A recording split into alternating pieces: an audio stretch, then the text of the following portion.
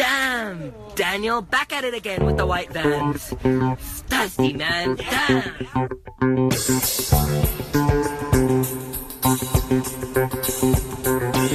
So, who the hell are you? I am the lucky brother of the host here, and happy to be on. Please don't. Content is king, quality is queen, where you need to generate a lot of content. The hurdles and the biggest thing for me early on was the money. And so start today and give yourself aggressive timelines at exactly what you want to have done. People will steal from their mother. People will rob their own brother. People can't even walk the street. I own an acoustics firm. We do commercial and residential acoustics and primarily soundproofing. And how did you get in that? Got into it with my wife, girlfriend at the time, Liz. She was complaining that I was making too much noise downstairs. You might hear her walk in at some point here and she'll be complaining I'm talking too loud. But basically watching some basketball with some buddies downstairs, and she started saying, hey, turn the music down or turn the volume down, and had a hard time getting it low enough where she couldn't hear it, but we could. Had to end the night early, but then I went back with some friends and started trying to prototype some ideas of how to block the sound from getting upstairs. And who the hell are you? We didn't even establish that. Well, I am the lucky brother of the podcast host here, Austin C. Peak, Walker Peak, yours truly, and happy to be on. I was 25, I guess. I just turned 30 last month, so getting up there a little long in the tooth now. But 5 years back, towards the end of 2013, basically is when that event happened, just kind of launched the company. So I was looking for kind of a side gig to make some money, and I didn't want to just do a traditional e-commerce, Amazon kind of resell platform. So when Liz was complaining about the noise, I thought, hey, maybe there's a market opportunity for this. Basically, we started prototyping it. My buddy Dylan, who you know, he lent me the first $3,000. And with that, I bought a book called Patent Pending in 24 Hours. I think it was Philip Pressman, and read through that in a couple of days. I threw a patent together, made a quick WooCommerce website on WordPress, and got our first prototype together. From there, basically went to market. So you're saying you were 25 when you started this company. Did you jump into it full time, or how'd you, like I said, you told us kind of how you kind of started it, but could you dive in a little bit more? Yeah, so logistically, I was living, Liz had just started living with me. She was in her fourth year of med school, so she wasn't making any money, and she was costing maybe not a fair amount, but we were just kind of making ends meet at the time. She actually moved in with me, which was kind of part of the sound issue. And so I didn't really have enough disposable income to go full time. So it started off purely as a side thing. We got our first sale in 3 months with this prototype soundproofing curtain that went over doors. Very quickly, we realized that windows were the bigger issue, so we started adding that product.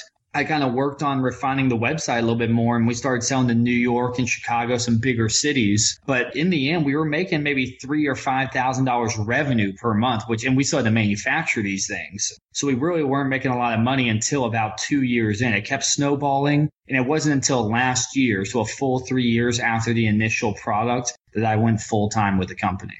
For people who are just listening and don't see the product, because I've seen it before, could you explain what it looks like for both of them?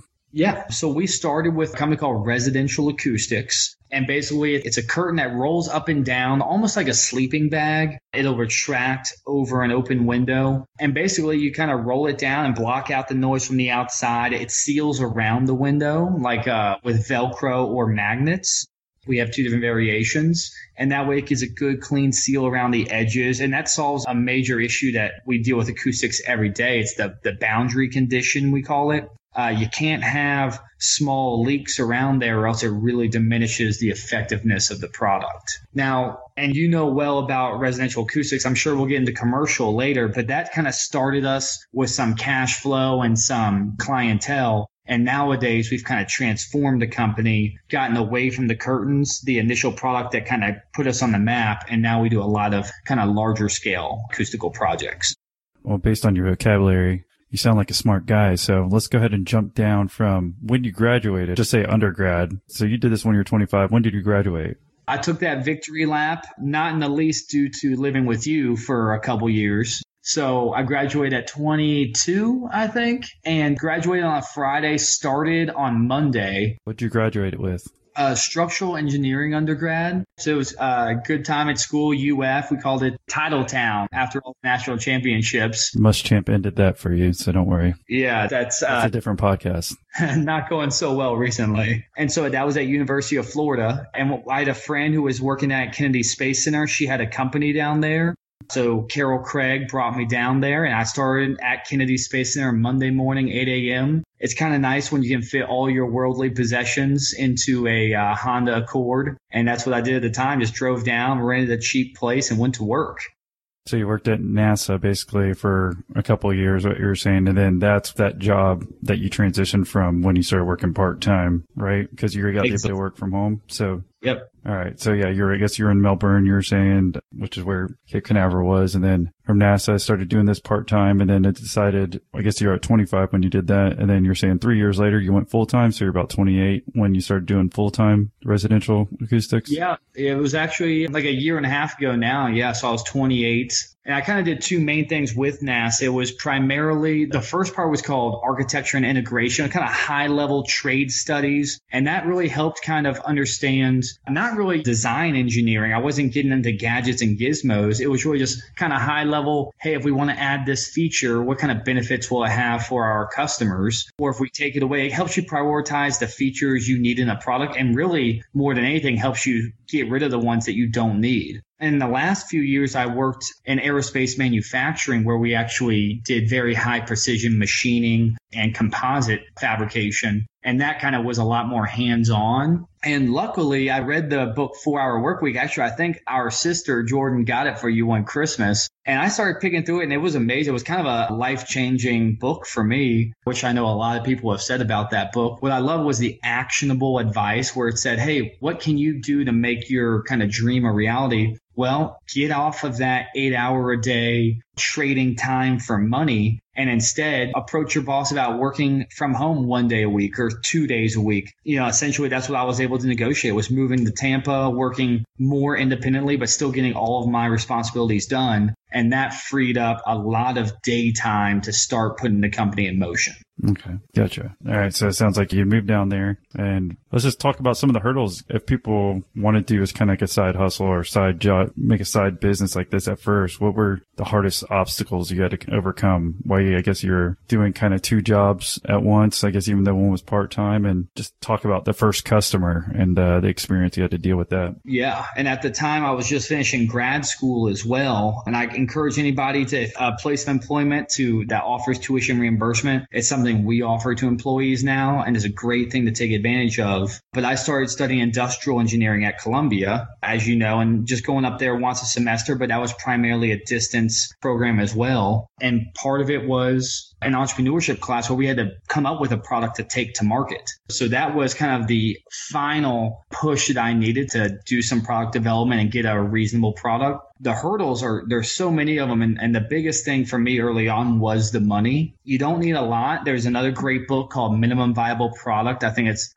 the Lean Startup, maybe by Eric Ries. But that's MVP is something that he talks about a lot. And so I just made something and put it online. And it's amazing how quickly people are willing to put their credit card in and buy something. It's something that you should do less, I think. And that's something that I'm still kind of learning. As your company develops a brand, that's when you really shouldn't just be putting up MVPs left and right, because it does hurt kind of your brand a little bit to sell something that's subpar. But early on, when you don't have money and you don't have time to kind of be fiddling around, it's a great way to just get something out on the market and get moving. All right. So I guess you're kind of testing those out, but when you said you threw a website together, was that you weren't even planning to start selling them yet until you got orders, or what? Yeah, well, we prototyped a few. I tried sewing with my co-founder, and that didn't work out real well. We just went on kind of Craigslist and a few other search platforms and found some candidates locally who were willing to work by the hour. Yeah, so we put it up online. I learned how to do some really light programming, basically just HTML, some CSS, since that time, I've gotten a lot better and started integrating PHP and JavaScript to kind of make the site more functional and work on the user interface kind of stuff. But early on, I just had 2 monitors, and I went on YouTube, and on one monitor, I had my website. On the other monitor, I had YouTube teaching you how to design your first WordPress site. And there are so many plugins and powerful tools out there. I mean, you can really learn how to program a site, and within a day, within 2 weeks, we had a really decent first cut at a website. All right. So let's just kind of keep going through that timeline. Like you were saying, I mean, we kind of jumped on it earlier, went back to when you graduated and up to you selling your first curtains. So what can you tell us about the transition and hiring other team members? And I mean, how do you do it? That's why people are listening. Yeah. And hiring is to this day the toughest thing I do. And I know that's kind of a cliche. You're full of them. Yeah, I got them for days. Don't worry about that. I'll give you some Walkerisms before this is over. But please don't. It's called Winning by Jack Welch, the former CEO of GE. And it's all about HR processes. How do you hire? How do you fire? When do you fire? Which is something that I've got kind of a troublesome employee recently, and it's a tough thing. So what's their name? Let's go ahead and just take care of them. You want to call them up right now? Yeah. Would you like the social security number too? No. I mean, let's just call them and fire them right now. That'd be great for the podcast. It'd be kind of like, what was that show growing up? Jerry Springer or something like that. The toughest thing is you hire somebody, and let's say they're at $40,000 a year. You're spending $4,000 a month until they can start adding value back into the enterprise. And that's why you really do need to either borrow money oftentimes or have your own money. Something I've learned a lot is sometimes it's worth hiring somebody and losing money for a while until they can start bringing money back in. But when you don't see a lot of headway or improvement after 3 months or 6 months, when do you cut your investment or cut your losses sometimes? And having a systematic approach to doing that is probably the best way, and I'm still working on. Okay,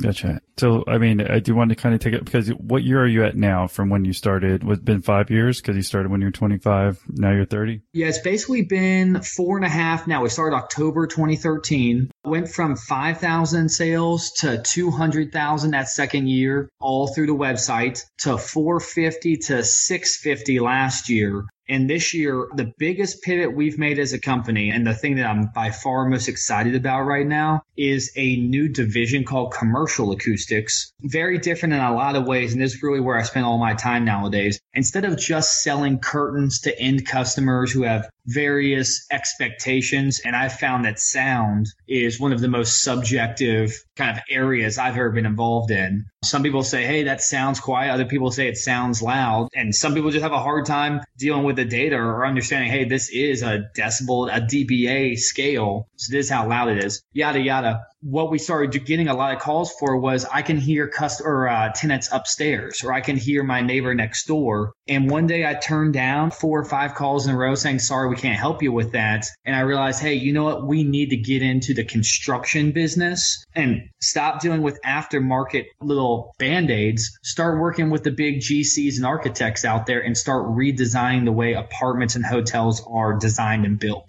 Okay, so for people who don't know, GC stands for General Contractor. And so those people who are calling in those from your website, were those people who had bought curtains and the door things from you, or what? Who are those people calling you? How did they get your information? Through the website, they were prospective clients who they didn't know what they needed. They just know, I hear a sound, I want help. They start Googling various queries. Some of them say, soundproof my window. It would be an excellent query. Other people would say, I hate my neighbor's loud dogs. And that's another one that we've gone after. And as you know, with search engine optimization, it's all about content is king, quality is queen, where you need to generate a lot of content. And early on, I was probably doing a blog every single day. And every third day, I was doing social media blasts. I just created a Facebook and LinkedIn page. And once a week, I would send out press releases to local newspapers saying, hey, if you're interested in this story, consider writing about us. Or would your readers be interested in a cool business story, local startup, etc.? You put interesting little spins on it, and writers are very interested in writing uplifting stories. People don't just want to write about crime and a different podcast failures all the time. And here's something for the listeners, or I'm not sure if you're familiar with it. It's Haro, Haro. Have you heard of that? Mm-hmm. Yeah, called Help a Reporter Out. Did you use that, or you just used, I guess, your local, because you're in Tampa Bay, Florida, were you just using the local news for trying to reach out, or what? Well, Haro was definitely a big one early on, and that's one of the many helpful tools from 4 Hour Work Week. There's also like thing in Pro Web or something like that, Press Release Online, and numerous other ones. And so Haro, or as I call it, you get random bloggers or reporters who are just looking for leads. We had Bank of America write us up, and like internal Bank of America write us up on one. I also had Florida Trend. And then we started getting to a lot of the local business journals, Tampa Bay Business Journal, Tampa Bay Times, Tampa Bay Tribune. And from there started spreading out and starting doing a lot more like Hotel Business Magazine and things like that. So I just kept a spreadsheet. As any of my employees will tell you, I'm extremely spreadsheet oriented, and I just love tracking, hey, what's working best for us. And by doing that, I was able to get us published maybe 30 or 40 times over that first 2 years. And that's what drove our website traffic from 1 or 2 visitors a day to nowadays we're at 1,000 visitors a day. And if you can convert even 1% of those visitors, that's 10 curtains a day that you're selling online. So are you still proactively doing that? Like I said, I will jump a lot more into the commercial side again, but I just want to kind of take them through the story. Yeah. So, I mean, so you're actively doing the blog posts on there, or do you have like assistants doing it? I mean, like how many, and tell us about, how many people you're at today and how you got there. Yeah. So we scaled the company. I mean, really just one thing at a time. Early on, I was the front office, and production team, the actual fabricators were the first employees we brought on. Right now we have 6 production employees. And I started scaling the front office slowly. I brought on a customer service person to answer all those phone calls, and most of them are sales calls, but you get the occasional complaint or delivery issue. Hey, it's gone to the wrong address. How do you deal with those complainers real quick though? That is probably the other kind of biggest thing that push you to commercial. Yes, 100%. It pushed us to commercial because in the day and age of Amazon, for all the good it's done, and I'm a big Amazon proponent, what Bezos has done and really what it's brought to us as purchasers or consumers. But people love to window shop online nowadays. They just buy it, ship it, try it out, and ship it back if they don't like it. It's kind of changed the consumer's mindset in a lot of ways. Since we do a lot of custom stuff, it's tougher to return those things. So I could go into that for ad nauseum, but basically you try to fix each issue, you try to make people happy, and eventually we do offer refunds for some of our clients, especially if there's a manufacturer defect. But sometimes if their expectations just weren't met, it's just apologizing and saying, sorry, you couldn't help them. Yeah. Okay. And sorry, I cut you off on there when you're going to, I guess your transition, weren't we, from the employee count, and Yep. When you finally made the transition. So that was a year and a half, 2 years ago. Yeah. I brought on my first salesperson. Once again, Jordan, our sister. She had a friend down here who was kind of transitioning careers. Casey Hewins, give her a shout out, has been a really critical employee for us. And she started doing the marketing and sales and some customer service. Then we were able to bring on a full-time customer service person, which freed her up for just marketing and sales. Then we brought on some interns for the marketing stuff. And I think that's really a great intern task because it's all about effort, a lot more so than, I should say, skill set or domain knowledge. You don't need to know a lot about soundproofing to be able to write some relatively relevant blogs, social media, press releases, things like that. So now we've got a gentleman named Fernando who's been with us for 5 semesters now from UT, University of Tampa, and has been just doing great work for us. Maybe not quite that long, but he seems like he's been full-time for years, just how much content he gets out. Brought on a second salesperson, and that's when you start noticing how to structure commission versus base salary and things like that. What's a reasonable quota and goal for each person? And now we have a full-time estimator as well. Basically helps the salespeople do large-scale projects. If they've got a 2 million square foot hotel, like a big casino or something, they don't have enough time to do all the calculations for how much material it takes. So you start bringing in that support staff. Right. Well, when you made that transition to the commercial, also, I mean, before you were making all your own products, so that's basically all in-house. How do you I mean, are you spraying stuff in this hotel? I'm a little confused about like how you get the material, how you price it, and how you meet the people who have hotels, or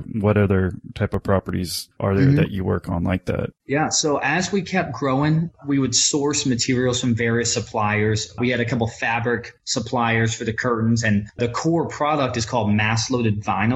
It's MLV for short. And it's basically a membrane that goes in the curtain. It's been used in the construction industry for decades, for movie theaters and various industrial applications. It's a good dampener in the walls. The problem is a number of problems. It becomes brittle after a few years at room temperature. It has an additive that kind of off gases. So, at room temperature, it starts off pliable, but in a few years becomes more brittle. Also, it's a little bit difficult to work with. It's very flimsy. So drywall guys are used to a rigid piece of 4 foot by 8 foot drywall. So when you hand them this material, they have a hard time kind of situating it and stapling it or screwing it into the studs. I was looking for a solution to all these people saying, hey, I can hear my neighbor next door and it's coming through the wall, the noises. So I just started Googling, and it was kind of a product development cycle I was going through. I try to do it every 6 to 12 months, is look for new products or new capabilities we can add. And at some point I was just Googling soundproofing products. You'd be so amazed at how many manufacturers are out there, especially in China, but also some in Turkey, some in the Great Lakes region. And I luckily stumbled across one in North Carolina called DB Sound Control, and they've been an incredible partner for us. Okay. So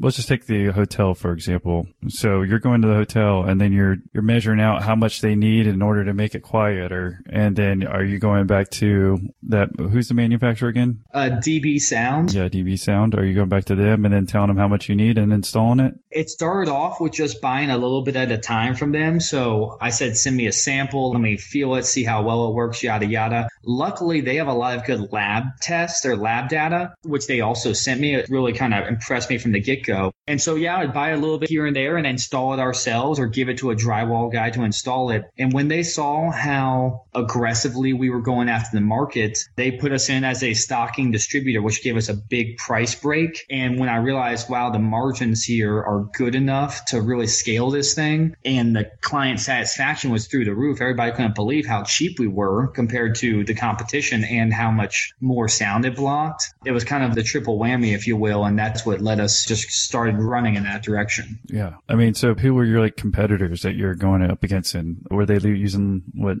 shoddy materials from China or something? Or what was the difference between you and them? It's weird because a lot of people are just buying the same crap from the same suppliers. Poly One is a big one. And they're just buying this and they're rebranding it and they're selling it as if it's something else entirely. So it's all marketing. Some of them will put on huge markups. They'll buy it at 50 cents and sell it at $3 a square foot or $4 a square foot. And it's the same stuff that I'm buying at 50 cents and selling at 70 cents in the curtains. But in our kind of industrial architectural product, we've finally gotten away from that mass loaded vinyl. And it's a new product. It's called EVA, ethyl vinyl acetate. There's a lot of literature along with it. But basically, this DB Sound company has been using it in cars for decades. And they've been looking for a way to pivot into architecture. It's one of those things where you kiss a lot of frogs, you make a lot of calls and see who's out there. And it was just a really perfect marriage at a perfect time. And it's allowed both of our companies to grow very quickly. Okay. So are you using that new EVA in your curtains as well as the whatever you're doing in between the walls, or what? No. The reason why is it is more expensive because it's more effective. And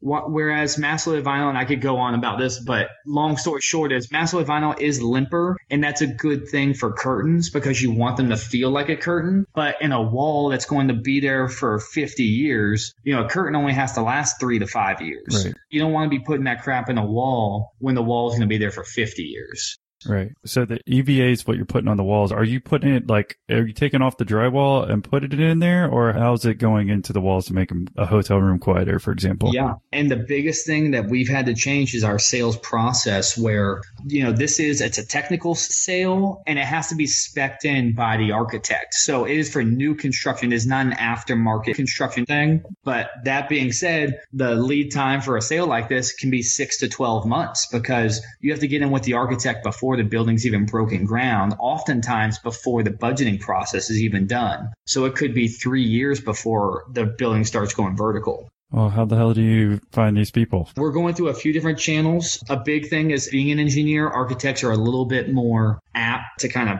listen. Yeah. Yeah. And just know that I'm not just a building product sales guy. I'm not just trying to. Sorry, building product sales guys who are listening. Yeah. Certainly no offense. In fact, our newest salesperson, that's what he is. And it's pretty amazing because he doesn't mind asking. And that's probably my biggest shortcoming as a salesperson is I tell him about all the technical and why it's better and cheaper. And it's all very true. But at the end of the day, I don't ask and he asks. And that's how he gets specced in a lot quicker than I do. What do you mean by ask? Who's he asking and what? You know what? My favorite question that he asks is, what do we need to do to get specced into this new building you're working on? Okay. Gotcha. You know, it's, hey, what price do we need to hit? Or what lab test do we need to show you? What field test? There's a lot of things that we can do that we can kind of negotiate on. And it's a good question to hey, what do we need to do to leave this office with your business? You don't want to be the guy who's always selling and just walking in selling, but you don't want to leave a meeting without an understanding of what do you need to do to close the sale. And that's so if you're going to err on one side, I'd have to say you got to err on the sales side and being too aggressive versus not aggressive enough.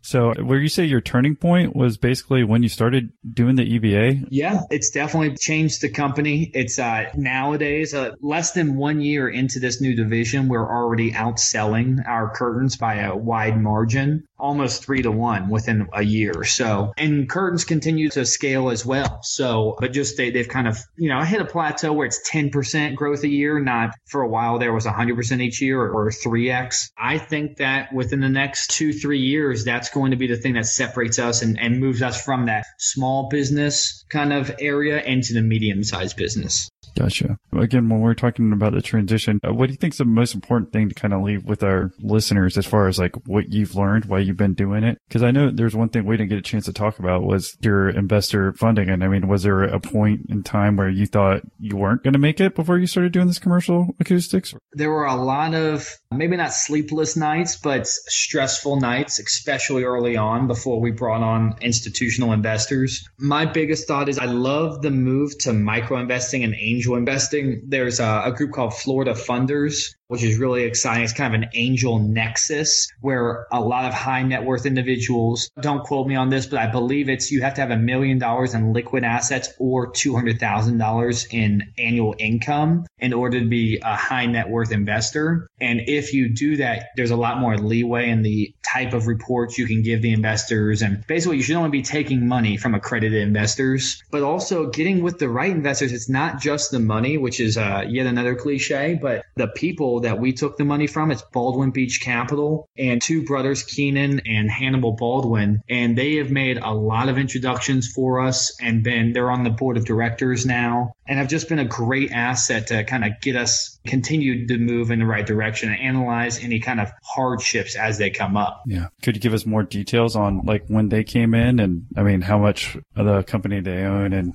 how much money they threw down? Yeah. So the total investment is at $500,000 now. I did have a small angel investment from our parents and my godparents about 2 years ago. So 2 years into the company, and that was at $40,000. The way that they structured it, and I'm sure there's some confidential details in there, but essentially we had to hit certain revenue and profit margins for them to invest the next tranche, as they call it. So you get some investment up front, and then as you hit certain thresholds, you get the rest of the money released to you, which is really an ingenious way to continue to motivate the founder. My biggest kind of words of advice to aspiring founders or entrepreneurs is find those people and don't be in a huge rush to do it. I think early on, it's something I still do at times is I'm constantly in a hurry to hit these next thresholds or these next quotas. But give yourself 6 months, a reasonable time frame starting today, map out what can you do and find a co-founder or a critical early employee who's going to help you move the needle. And maybe one of those two people is an investor who can give you a little bit of money, $3,000, $5,000, $10,000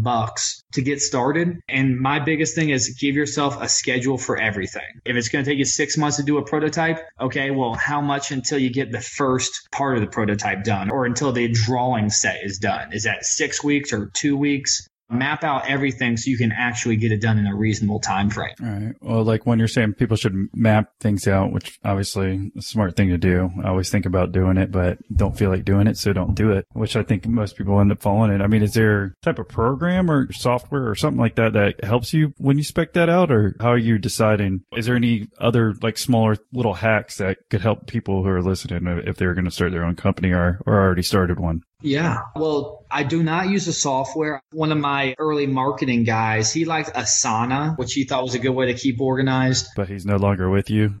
Well, he's a silent partner. We brought him on to be VP of marketing, and he was a little bit too busy, but he did help kind of skyrocket our online sales. So he's still a very valued member. But that being said, my favorite thing is, and I'm forgetting the name of another kind of startup book I read 6 months back. A great thing I like is early in the morning, don't check your email, not for the first 5 or 10 minutes. What I like to do is get a cup of coffee and start writing out, hey, what do I want to do today? What specific actions am I going to have done today? And then sometimes I'm just kind of dreamlining, if you will, but writing out, hey, what do I want done in 6 months or so? And I just put on calendar reminders. I do have a 6-month planning session once every 6 months where I see, hey, did we hit our goals from last semi-annual, and what are our new ones? And I'll say one thing on your behalf is that I know that you have planned out the podcast quite well. You've got an idea to drive user interaction, to drive views. And that's an exciting thing that we're looking forward to being a part of as well. Yeah. I'll send you a Visa card for saying that. Appreciate it. All right. Looking forward to it. I mean, it's probably going to be $10, so don't worry. Well, it'll be a business expense. Well, I guess speaking of that, I mean, I think you kind of hit on everything. I don't know if there's any last words of wisdom or if you want to talk anything about that routine, just doing something in the morning and writing it out to get something done. But other last words of wisdom before we go? And if people wanted to contact you, what's the best way? Yeah, so check out commercial-acoustics.com and please give us your feedback. We've got opt-in forms there to just a little tell us about your project thing. But if you fill that out and would like just to keep in touch or to offer advice to us, by all means, or if you'd like our advice, fill that out and just shoot me your email and phone number. I would say the biggest thing, my number one piece of advice to aspiring entrepreneurs is start today and give yourself aggressive timelines. I know a lot of people say, oh, I had that idea. I had an idea just like that. Ideas aren't worth anything. I've got a lot of ideas and I've given a lot of them away. They're not worth the paper they're written on. You have to have the idea, and then you have to start saying, how am I going to license this? How am I going to develop it? How am I going to sell it? And so start today and give yourself aggressive timelines of exactly what you want to have done. Gotcha. Okay. Well, appreciate it. And thank you very much for being on the podcast. And like I said, this is Walker Peak with Commercial Acoustics. People will steal from their mother.